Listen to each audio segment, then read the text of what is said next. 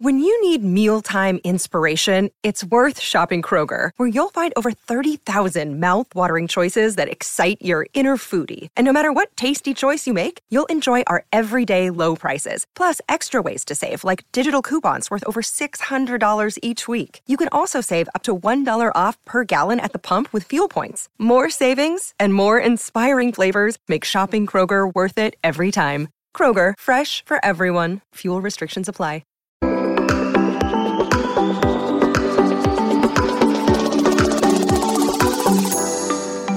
Hi everyone, welcome to the Value Inspiration podcast. My name is Ton Dobbe and I'm the founder of Value Inspiration and the author of The Remarkable Effect. I'm creating a tribe of tech entrepreneurs that are on a mission to do something big and meaningful. I invite you to join the tribe as well, especially if you want to create change that matters and put your software business on momentum that you're proud of. The goal that I have with this podcast is twofold. Firstly, to inspire new forms of value creation by sharing compelling ideas and stories about the potential we can unlock when technology and people blend in the right way. And secondly, share experiences from tech entrepreneurs like you about what is required to create a remarkable software business and how to overcome the roadblocks to do so. The guest on the podcast today is Nathan Ott, co-founder and chief polisher at the GC Index.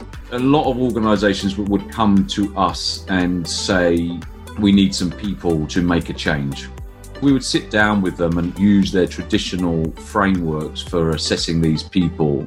And then they would say to us, these senior leaders, oh, just get me some people that get it.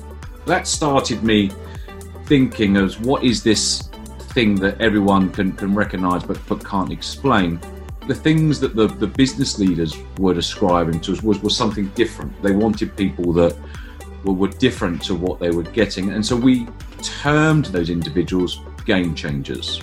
When the GC Index got formed as a language and a framework for impact, so it's a piece of software that aligns people's impact to business outcomes and roles.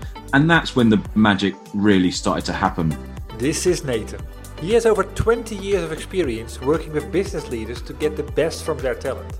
He's the co-author of 2 studies, The DNA of a Game Changer and The DNA of a Game-Changing Team, and published also Coaching Me and Coaching You. Today he is the vision and the driving force behind the GC Index. He has a fundamental belief that everyone can make an impact in their world and has created a global community of GC partners and GCologists. They are working globally with a diverse range of commercial and not-for-profit organizations and help their clients understand how their employees can make an impact and help leaders create game-changing teams and cultures. The GC Index framework is disrupting the way people manage talent. It's not only being used to help individuals be the very best they can be, but it's liberating organizations to embed their diversity and innovation initiatives to impact tangible business outcomes. And that inspired me, and hence I invited Nathan to my podcast. We explore what is broken in the world of managing talent. Too often we look for someone's personality and academic background, rather than connecting people to business outcomes, and in particular, what type of outcomes people can have maximum impact. We also dive into ways how we can fix this challenge and deliver remarkable impact by blending people and technology in the right way. By listening to this podcast, you will learn 4 things. Firstly, that too often we focus our software solutions on optimizing the impact of an individual doing a specific task, without looking at the exponential leverage they can create in a setting with the right people around them. Secondly, why it is key to make the distinction between innovation and invention. As a software business, you need to find that right balance in order to stay relevant in your category. Thirdly, why alignment and collaboration are key to create breakthroughs, and how to orchestrate that by addressing the tensions in the boundaries. And fourthly, how one solution can be marketed through multiple business models concurrently. Well, hi Nathan. Thank you for making the time today and be a guest on my podcast. Hi Tom, lovely to be here. Thank you for inviting me. Well, it's an interesting journey how this became a podcast interview at the end. I was, of course, a little bit of background to this. I was approached by Lucy Brown, who became a partner of your organization, and she got me in excited and interested in what you're doing as a company. So we're going to talk about that, the GC Index, which I actually took myself as well, and it was an interesting outcome of that one. But before we start, talk about your company, a little bit about you, not about your whole history, but typically, what would be the 3 words that describe you best as a person? And I think you're going in the direction of the GC Index, but I'll leave it to you.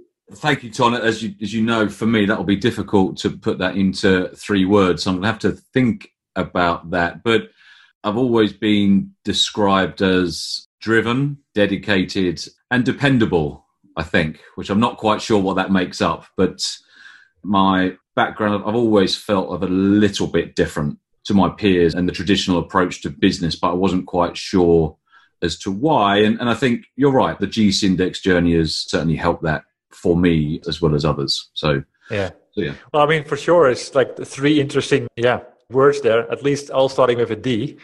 Yeah, that wasn't intentional. Maybe also says something. Yeah, it probably does. Yeah, I mean, but you mentioned the GC Index, the Game Changer Index, which gives it to me a lot more value, by the way, than GC Index. That makes it a lot easier or interesting to talk about. Talking about the GC Index, what is the big idea behind it and how did it all start? Well, it's a good question. I think, as we've mentioned before, I didn't have a big idea to start off with. It was a culmination of a number of things. So my background is helping organisations grow, fundamentally, particularly in the world of professional services and technology. Okay. And there are a number of culminating parts. A lot of organisations would come to us and say, we need some people to make a change, whether it's an operational improvement, whether it's a growth, a digital agenda. And so we would sit down with them and use their traditional frameworks for assessing these people. Normally it's a couple of hours of a briefing session. And then they would say to us, these senior leaders, just get me some people that get it. We're like, well, this has been a bit of a waste of time then, these talent frameworks. Usually, well, can you describe it to me, please? And then they would say, well, I know it's when I see it. I think, this is not particularly helpful. So that started me thinking as what is this thing that everyone can recognise but can't explain? And at the same time, I spent a lot of time on the diversity and inclusion circuit where I was often the only man at a gender diversity event. I was the only straight person at an LGBT event and the only white person at a BAME or RED event. And so this got me thinking, why can't we look at people for the impact they bring to a role or an organisation? And I think the things that the business leaders were describing to us was something different. They wanted people that were different to what they were getting. And so we termed those individuals game changers. That was the first part back in 2013. We set off looking for these individuals that we termed game changers back then. Of course, the journey is very different, but that's how it started. Cool. Well, I mean, that's an interesting angle already. Of course, every business starts with something. So having defined those people that you branded game changers, what happened from there? Because I've seen that your company started officially in 2015, and knowing that you came from the professional services world, there must have been a moment where you said, wait a minute, this is something that has a bigger potential, a bigger opportunity, and this needs to scale beyond my own hours. Oh, absolutely. So what we started off was back in 2013 was a piece of research looking into these individuals called game changers. That's what we did. We got together with a couple of academic institutions and did a very significant piece of research, always founded in the business world. We launched that DNA of a game changer in 2015, this piece of research, and it started to resonate with organisations. So we started to take that onto the circuit, speaking about it. And I think the pinnacle moment, or a very significant moment, was when we were at a telco conference. The TM Forum is one of the industry bodies for the global telecommunications world. And it was a conference with all CIOs, CTOs of big telcos, Vodafone, Orange, China Mobile, Verizon, they're all there. And it was the group CIO of Orange at the time, Pascal, that stood up and said, this is really interesting. The GC Index is based on a framework of imagination and obsession. That's what underpins it. And Pascal said to us, he said, look, Nathan, this is really interesting. I work for Orange, but we're really France Telecom. And if I'm just going to find these game changers, it seems a bit elitist, and it will seem elitist to my HR group. What happens if, on your constructs of imagination, obsession, if you're not a game changer? What does it mean? And we sort of said, well, don't know really. We hadn't really looked for it, you know. So we were just looking for these game changers. And then what then happened is when we went back to the research and when we went back to another couple of years researching this, that's when the GC Index got formed as a language and a framework for impact. So it's a piece of software that aligns people's impact to business outcomes and roles. And that's when the magic really started to happen, Ton. Yeah. It was that moved us on. Yeah, I can imagine that one. Because everybody at the end has qualities, but if you put them in the right spot, at the right moment, these magical things can happen. It's just about knowing this, right? Exactly. And I think, you know, what we set off looking for these game changers. And actually, when you think about it, it's a bit of a nonsense, really, that, you know, these organizations just want to put in, you know, let's go and get 10 Steve Jobs type people and then our organization is going to transform. You know, that's a nonsense. You know, yes, we need those individuals, but, you know, to move us on. But obviously it takes everybody else to make a transformational change and how they contribute to that. And that's what GC Index does. It gives businesses and organizations a language and a framework for aligning people, teams, organizations, business models, whatever it may be, to maximize the impact of everyone. Yeah. Yeah. So, I mean, what is the opportunity if we get this right? I mean, I saw a pretty bold video on your website talking about 7.7 billion people. Yeah. But still, you know, you got a point there. Yeah, well, you're absolutely right. So when we had this aha moment, and I think even the earlier stages before that aha moment, I was saying 10% of the world's population. So that was the statement, you know, 10% of the 7.7. And people were laughing at me back then, you know, thinking I was just delusional. But they're not laughing now, Ton. And I think that's becoming a real reality, because fundamentally what we're focused on is human impact. So our target market is any human being over the age of 11. We have a young people index version for 11 to 18-year-olds. Same premise, just tailored for a younger audience. And really, whether you are a Fortune CEO or a child in a developing country, you have an impact to make. And the GC Index unleashes that for you through that framework. And we're seeing it happen. So people aren't laughing at me as much as they were 5 years ago. Ton, I think, is the only credence I can give to my bold ambition. Yeah. Well, you make a point about like the framework. I mean, I've done a lot of those. I mean, I've done a couple of those personality frameworks. For example, Briggs-Myers. What is it? Insight I've done. And that provides me with an indication about who I am, what I am, where I perform best. So how is this different? Yeah, well, there's a couple of things there. Firstly, the GC Index is an organometric. It is a piece of software. We're a software and data company, and it's an organometric, not a psychometric. So it's an organization metric. And it doesn't measure personality. In the world of, certainly the Western world and probably the corporate world globally, we've been seduced by this world of personality, which is useful. It's a useful data point for individuals to understand a bit more about themselves, be introspective, understand other people, but it doesn't connect people to business outcomes. It doesn't connect people to how they approach work. And that's what the GC Index does. We use it often in association with personality tools because we're measuring different things. Let me give you 2 examples. I'm quite a simple guy. I mean, I've got very clever academic and business people around me, which is probably one of the big learnings.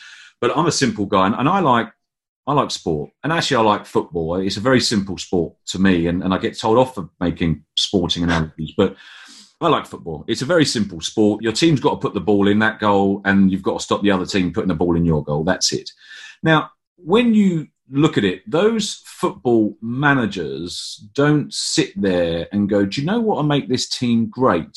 You know, it'll be an ENTJ, an ISTP, a sunshine yellow, someone diligent, someone extroverted, introverted. I don't say that. Not in the first instance. I mean, obviously, some of that is very useful.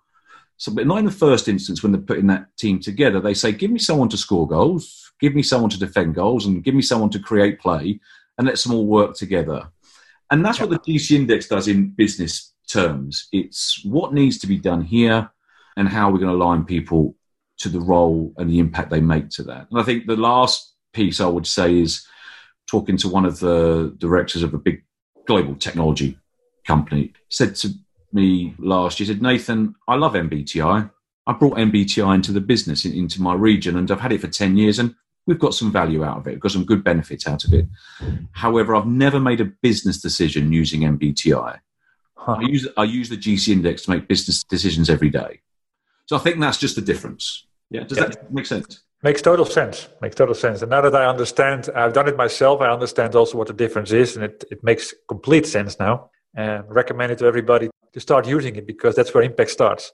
So just to get a little bit of a mental picture to people listening to this podcast, how is the GC Index, what is it made of? Can you get a little bit more into the details? Yeah, of course. Some people are very visual. I'm a very visual person, so you'd have to see the model, but it's a very simple model. There are 5 core, what we call proclivities. Proclivities are an inclination to make an impact, and people make an impact in 3 core ways, really, either through ideas, tasks, getting things done well, or through people, or a combination thereof.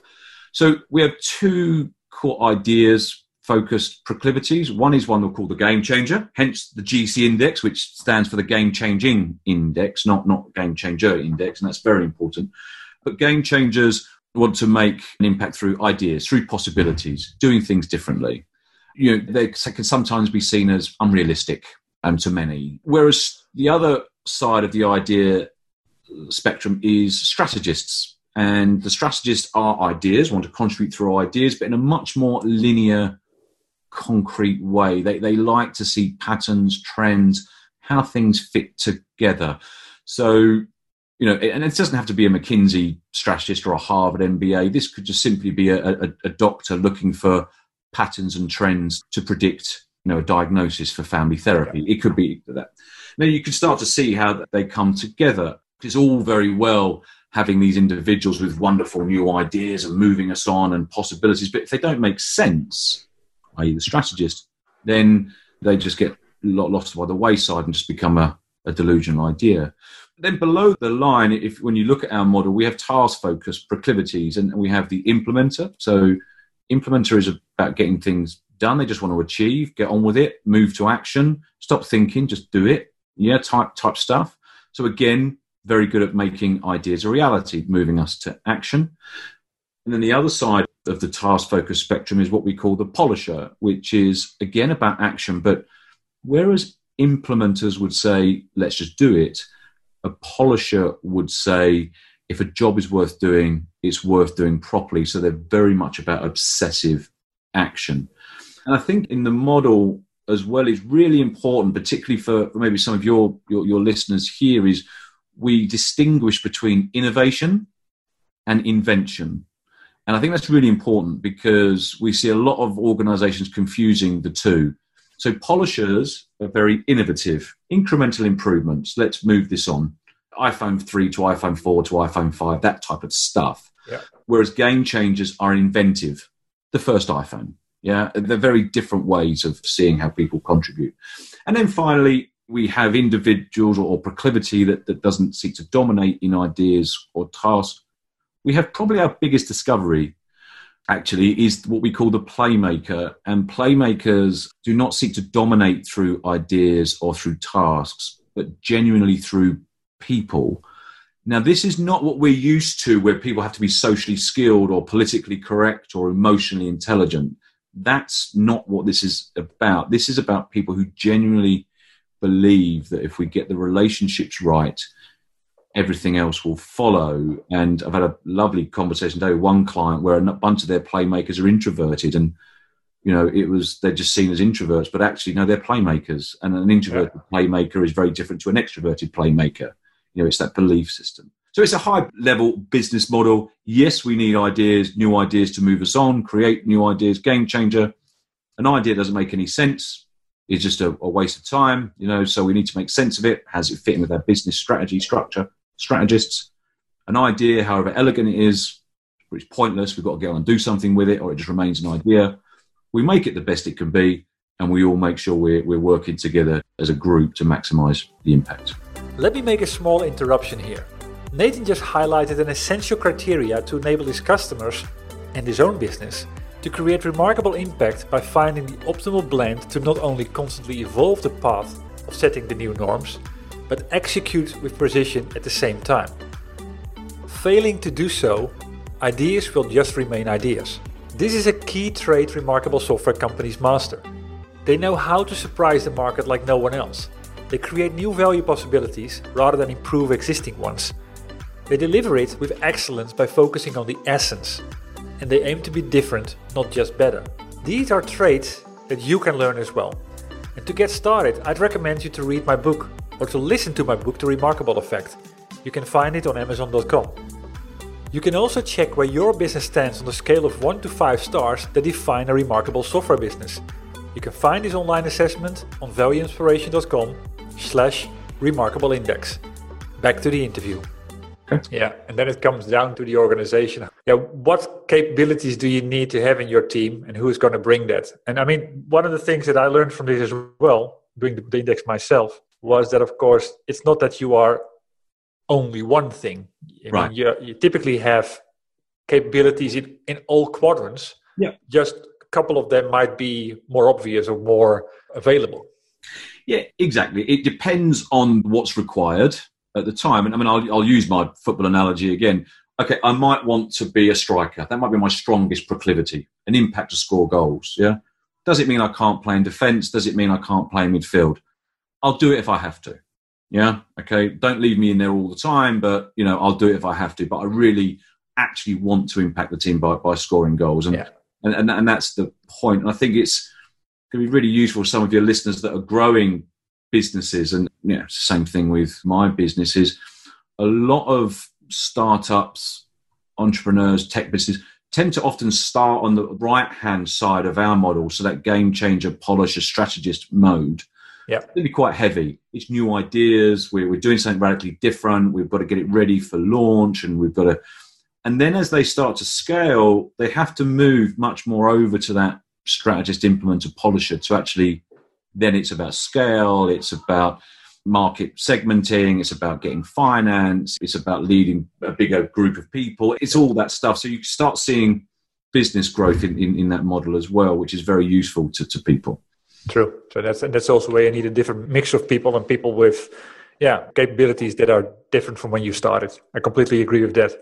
Interesting. So, I mean, talking about how this all became a technology business, being a tech entrepreneur on a mission, as I would call you. Yeah. I mean, in that journey, the journey from 2015 onwards, what do you believe have you done has been a decision where the product has now become what it is today? What has been a fundamental decision on that made the product or the whole experience remarkable?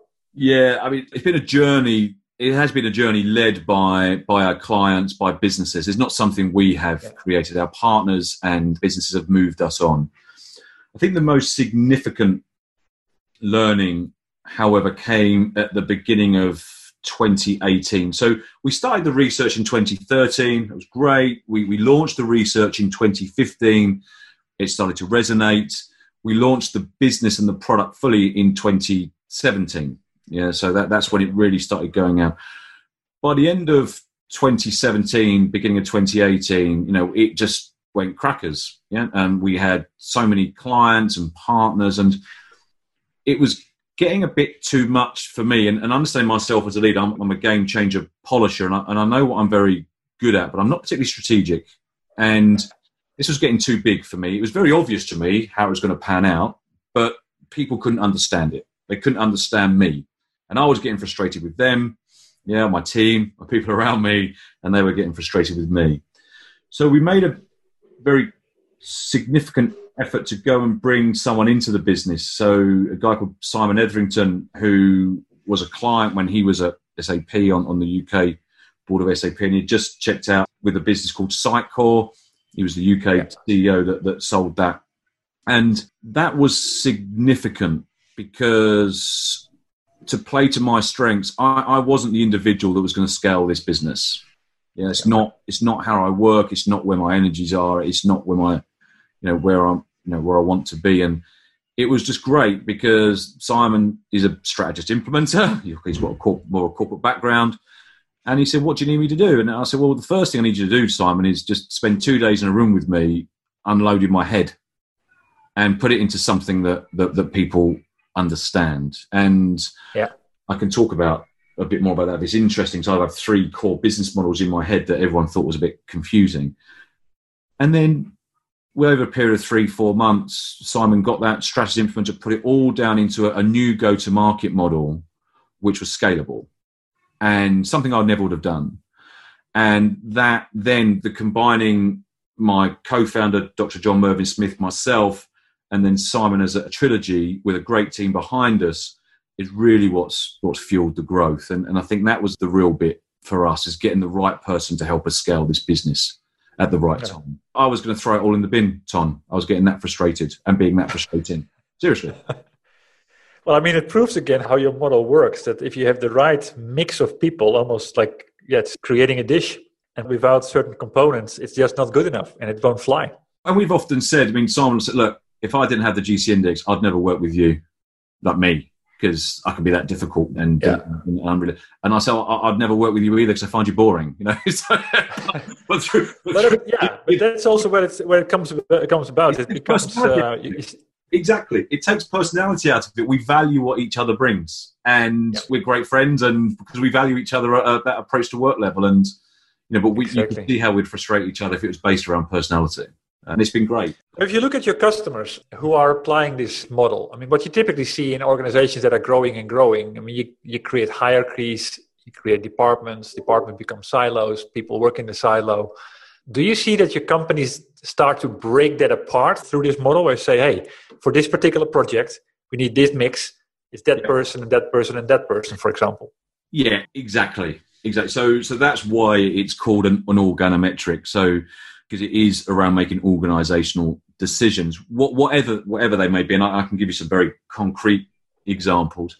Firstly, as a business, we're a wholly partner-driven business. So we currently have 130 partners now around the world, and they range from big global consultancy organizations who you all know of, the big names, right down to independent practitioners, whether that's around leadership or around advisory for businesses and everything in between. So we're wholly partner-led. So our whole ethos is to make our partners look good. And it's not selfless as it sounds, because if we make our partners look good, then obviously they're going to be very favorable to the GC Index and carry on embedding it into their solutions. What you're saying there is absolutely right. We tend to start off at a senior leadership team alignment. And what then happens is that leadership team says, oh, this data will be great for my next layer below. So they use the data for the next 100 and their teams. And then they'll say, oh, I need this data, great, across my whole organization, because it does what you've just said. It connects organization. So there's often tensions between the boundaries within divisions or teams. Yeah, exactly. You've got, in a tech business, you'll have an innovation team, who then got to go and talk to a very creative and looking at new ways. And you've got a product team, they've got to try and make that a reality. Yeah, and then you'll have a deployment team that have actually got to get it onto a network or get it into, commission. And they talk different languages, completely, And then they go, oh, the innovation team are delusional. Don't they realise we've got to make a product out of this unrealistic? And the product team might be seen as, oh, they're always breaking down our ideas, the innovation team might say, and they're no good, they don't get us. So it could be anything. It could be any. But what you're able to do through showing the two different teams on the inter-team stuff is go, look, this is the value they bring. We want our innovation team to be creative, right? Okay, that's what we want. Okay, but this is how you then translate what needs to be done with the product team and then for the delivery team. So it's round about those tensions in the boundaries, and it's not It's not about personality. It's about, look, True. we're in it together. We want this organization to be successful. We're all valued. Yeah. We're all good at what we do. Okay. So let's make sure that we align ourselves on a framework of impact and contribution to the common goal and value each other for that. You know, that's what it is. If that's helpful, sorry, I'll appreciate of. No, that's completely helpful. What intrigued me about your point earlier on, where you said, well, the change that I made is to not rely on myself, but actually get someone in the business, your partner there. What made it take off? What were the things that you changed to your business to make it take off? Is that business model change? Was it anything else? It was really the putting the business out for scale, because the way that I had created it, 'cause we didn't know if this would work. You know, we were getting lots of real interest, let me just go back a step, because I had in my mind 3 concurrent business models, okay, for the GC Index. In my mind, I had the big one was the Intel Inside model. Okay, so the GC Index is a piece of data and a language that powers solutions for our clients or for our partners. So we didn't want to be, you know, right up front. We're quite happy being that little sticker on a laptop, whether it's a Dell laptop, a MacBook Pro, doesn't matter. We're quite happy to be that powered by a sticker like Intel. So that was the first thing. The second thing was I had the community platform play model in my head, so Uber type stuff, you know, so, you know, Uber or Just Eat or whatever, Deliveroo type stuff. But it's really a platform that, rather than being taxis, our taxi firms or drivers were our consultants. You know, so it's a place where it would drive them business and drive them revenue through connectivity or leads, whatever it might be. Yeah. And the third one was the Herbalife business model, which is a product that drives services. So if I'm a Herbalife representative and I'm a PT instructor, I'm a delicatessen, I'm a gym, I'm using Herbalife to bring in and pull through services. So that's kind of, as you can see, it sounds a bit delusional sometimes, right? And a bit incongruent. But that's what I always had in my mind. And Simon basically just come and put that into our model. So we now have all those 3 business models running concurrently in our go-to-market strategy. Yeah, we have our partners are embedding the GCNs into their own solutions. So they are the experts. They're the ones with all the expertise. The GCN is that data point. So their solutions are powered by the GC Index. You'll see that on our website.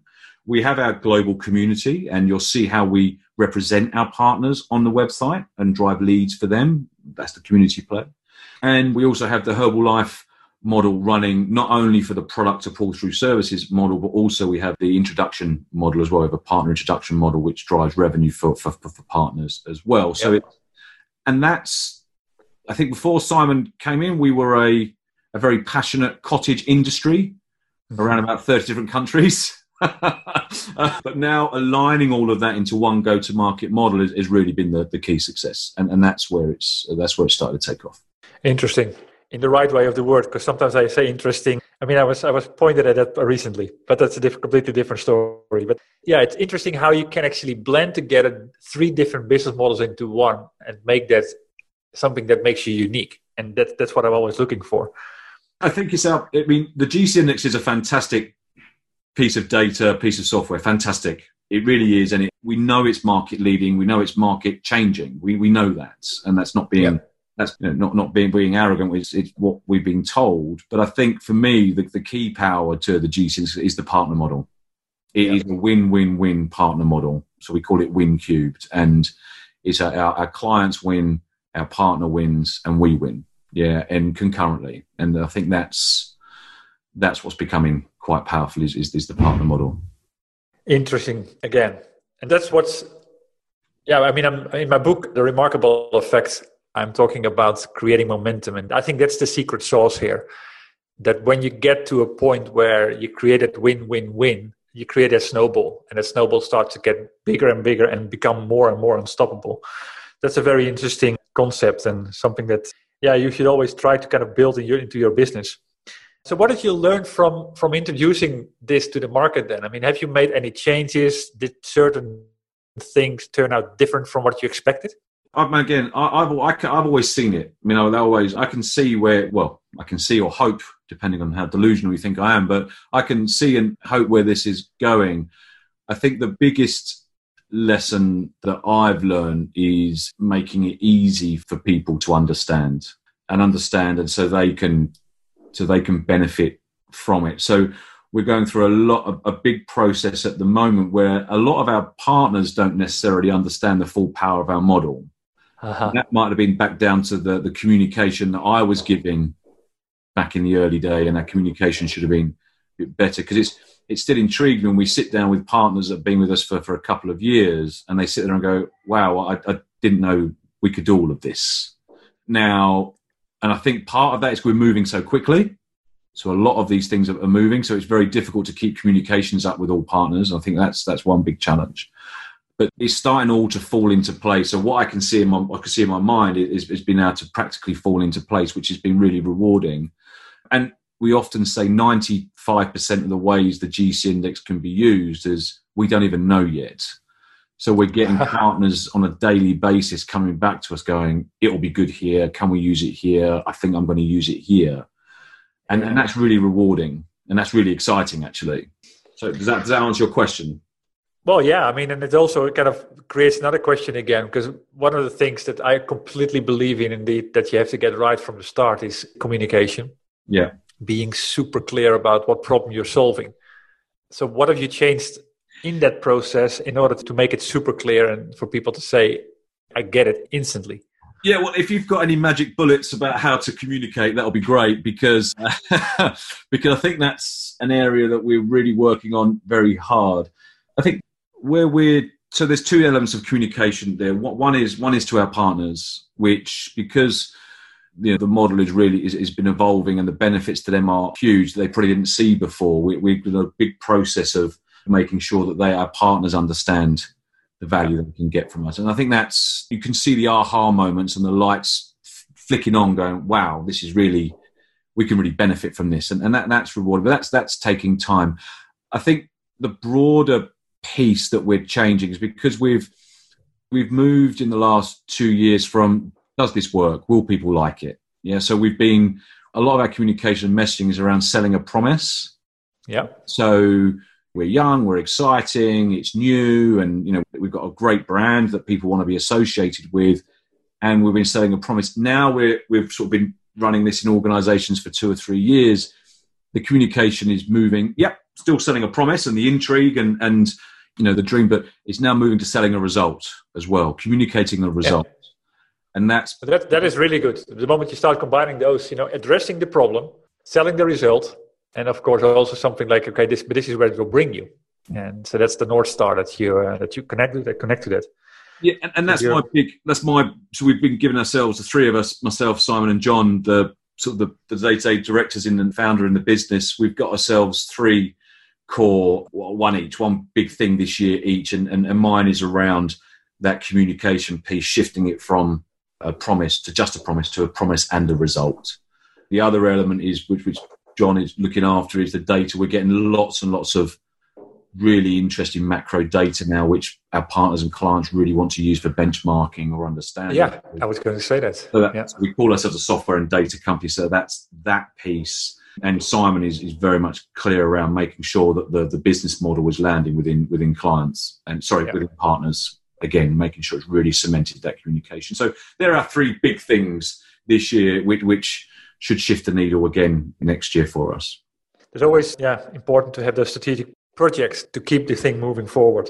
Yeah. So what are you most proud of? Talking about results, what anecdote do you have of a customer? I mean, you don't have to name the customer, but what is an example that you keep talking about? There are hundreds, I think, but lucky you.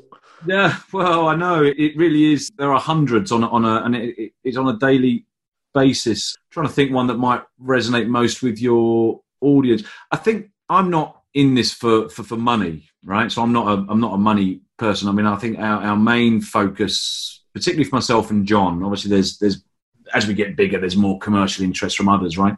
But we're very much around, I want to create a legacy. Yeah, I want to change the way that we look at people in the world, and certainly in our organisations. Yep. And that's really poignant, particularly what's going on the last week. Yeah, it's give everyone a level playing field to maximise their impact. I think that's what's really driving me. And we change people's lives every day. When people go to us, oh, thank you so much. That's been really helpful. I've been worrying about this for the last 20 years, and this has changed the way that, I value myself, or, I value others. And so they're the bits that are really interesting to me.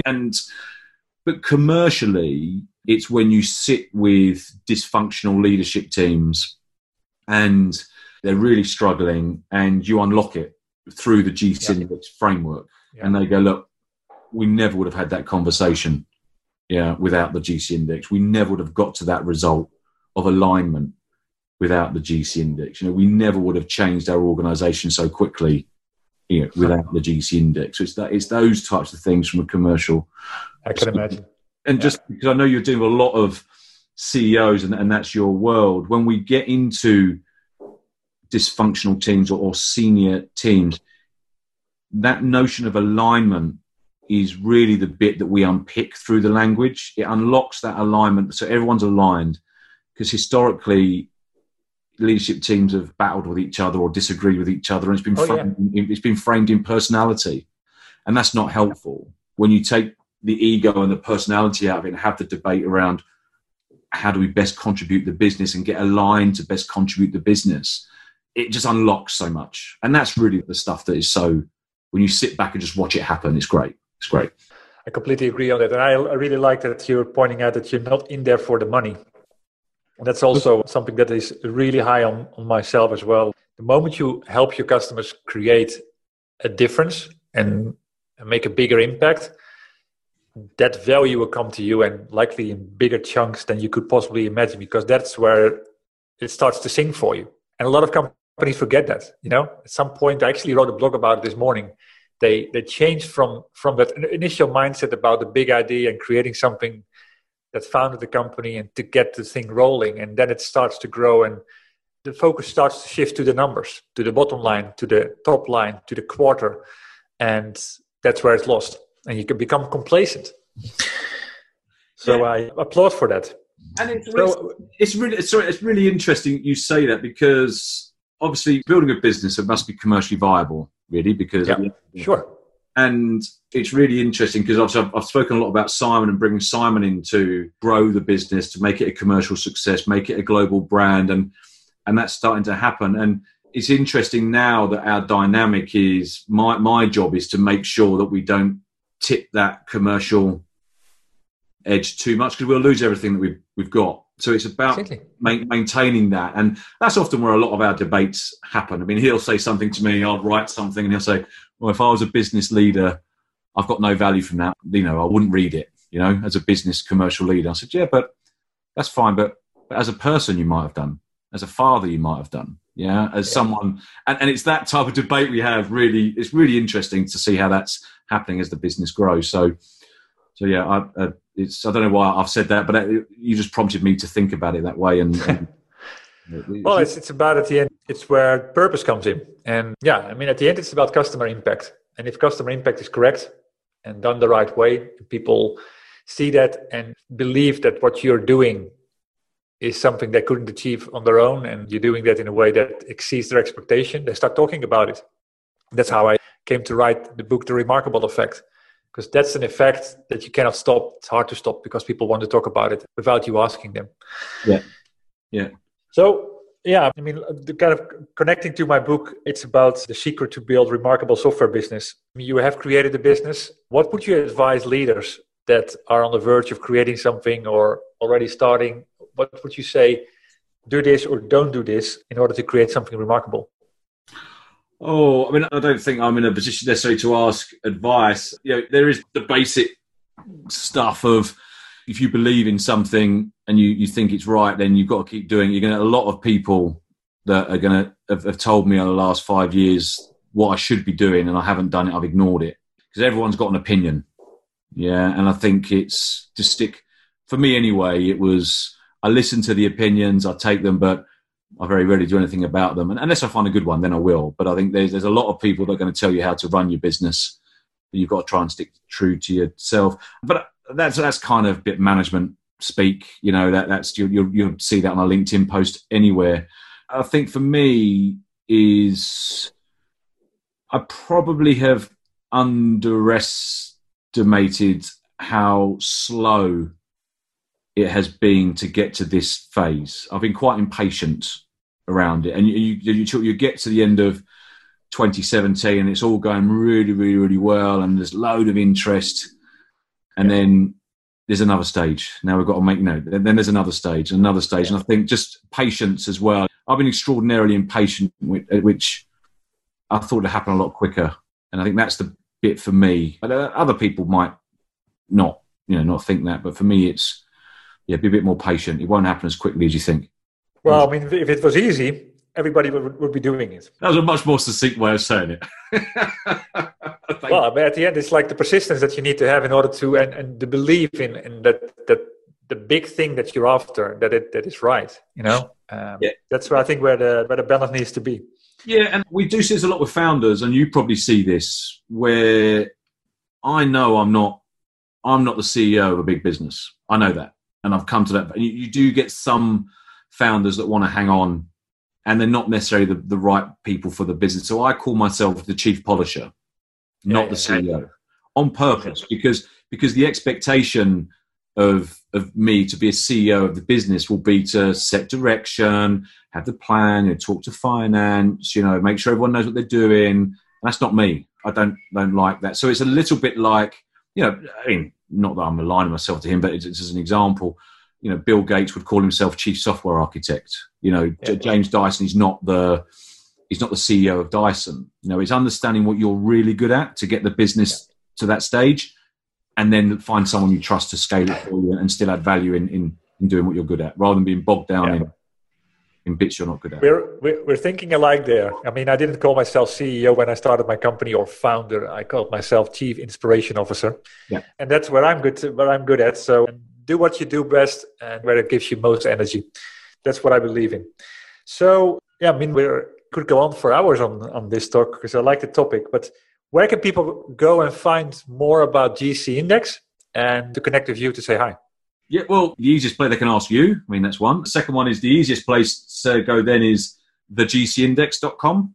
That's the best place. If you just Google the GC Index through something like LinkedIn, you're bound to find someone that that's either a partner or a GCologist or taken it. So have a chat with them, or contact me directly on LinkedIn is always a good place. So there's we're in a connected world these days, and we're very well published, very well publicized, and very easy to get to. So whichever medium is best for people, we're very happy to receive inquiries.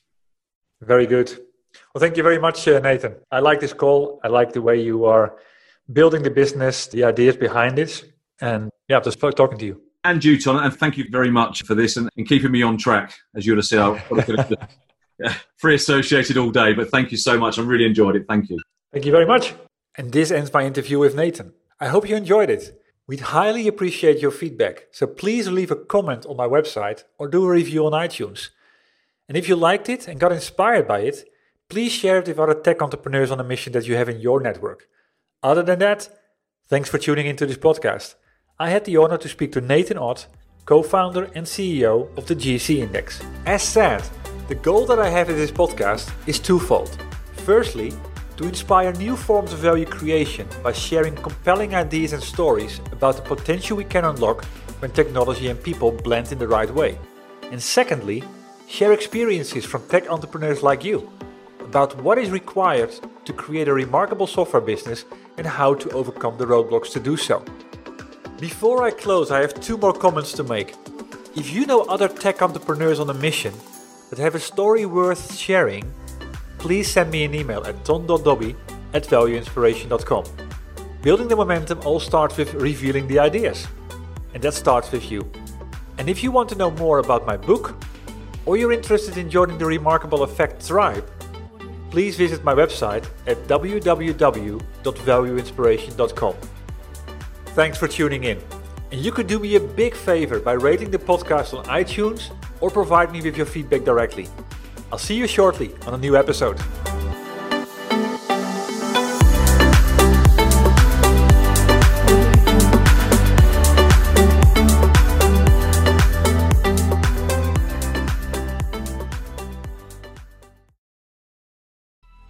Coming up on 5 Minute News, I'm Anthony Davis. you might think it's partisan because maybe it's critical of one side or the other, but it's not. It's just the truth. And I think that's also something that's kind of unusual for Americans listening to the radio or to podcasts, because the news landscape in the States has been so partisan for so many decades. So 5 Minute News is verified, truthful, independent, unbiased, and essential world news daily.